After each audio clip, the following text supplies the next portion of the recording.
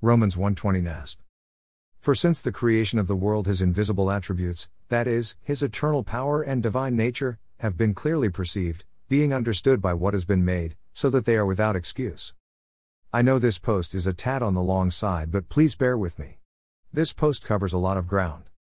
For a large part of humanity, life as we know it began in a primordial soup during the gradual chemical evolution of molecules that contain carbon, on this planet that we live on, millions of years ago. Basic cells appeared and life in all its varied forms began its journey, as we have been told. There was no intelligent causal agent involved, there was no God directing what transpired, it just happened, all by itself, totally undirected, totally by chance. And this planet that we live on, in our solar system, assumed to be relatively common within the galaxy that our planet is located in, is but just one of billions and billions of other galaxies within the expanding universe that we live in.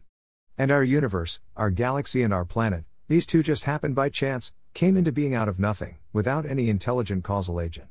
Time, space, matter and energy just happened all by itself, out of nothing and caused by nothing.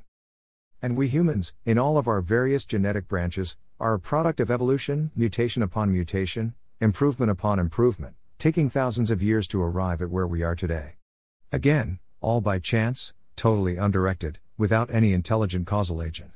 Likewise with all the different animals and creatures that we see, on the land, in the sea and in the air. Stunning though the variety may be, all of this came about by sheer chance, the result of random evolutionary micro and macro mutations over millions of years. Microevolution happens on a small scale, within a single population or species, while macroevolution happens on a scale that transcends the boundaries of a single species.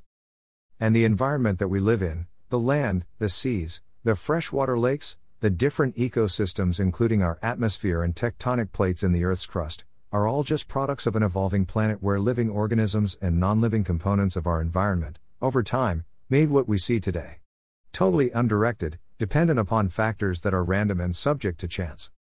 And humanity itself, with our evolved mental and physical capabilities, have covered the four corners of the Earth, surviving in different climates and environments through all of recorded history.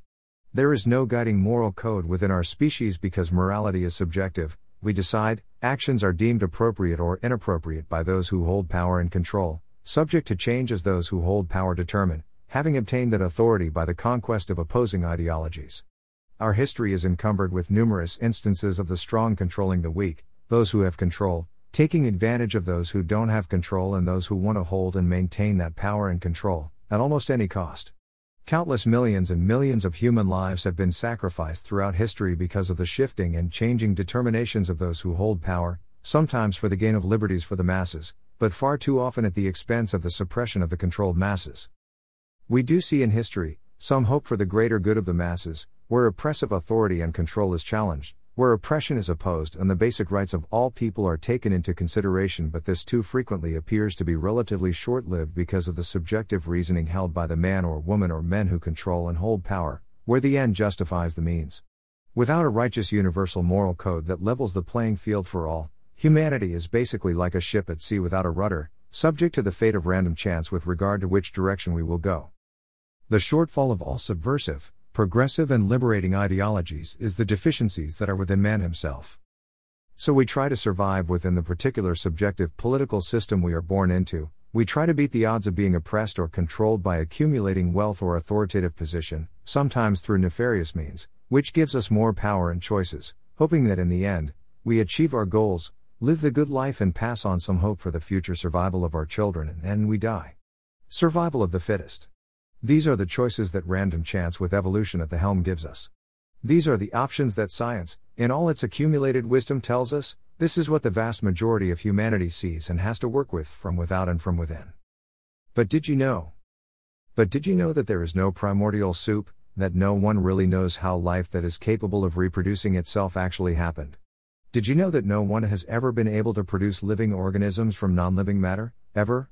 Did you know that many of the basic tenets of macroevolution are now being questioned and challenged by scientists in these specific scientific fields?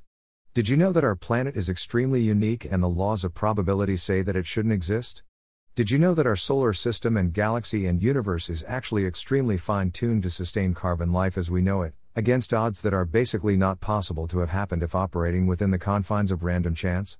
Did you know that a good number of scientists, with the advent of DNA now becoming understood, not to mention comprehending the ever-expanding immense complexity of the simple cell, are now reconsidering and some are accepting the idea that an intelligent causal agent outside of the box is not only possible but probable. In short, they are saying that it isn't logical that this all happened by chance. What they are now seeing defies the laws of probability. For an expanded overview of these changes that are taking place, may I suggest that you consider viewing this page.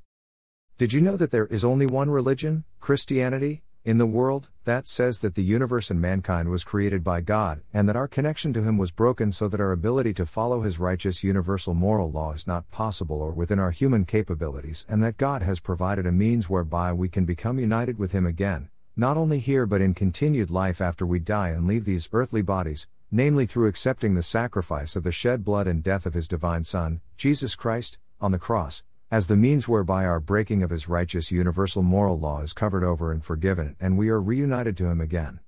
In short, we can't earn our way back into communion with Him, He restores us, not us restoring ourselves to Him, through our own good works. And His righteous universal moral law or code is then written on our hearts and we are changed from within, where His Holy Spirit now dwells. Did you know that there is only one religion, Christianity, in the world where the founder of that religion was resurrected from the dead? Only one. Romans 1:20 NASB. For since the creation of the world His invisible attributes, that is, His eternal power and divine nature, have been clearly perceived, being understood by what has been made, so that they are without excuse. Acts 28:25-27 NASB. And when they disagreed with one another, they began leaving after Paul said one parting statement, the Holy Spirit rightly spoke through Isaiah the prophet to your fathers, saying, Go to this people and say, You will keep on hearing, and will not understand. And you will keep on seeing, and will not perceive. For the hearts of this people have become insensitive. And with their ears they hardly hear. And they have closed their eyes. Otherwise they might see with their eyes. And hear with their ears. And understand with their heart and return. And I would heal them. Worthy is the Lamb. Blessings.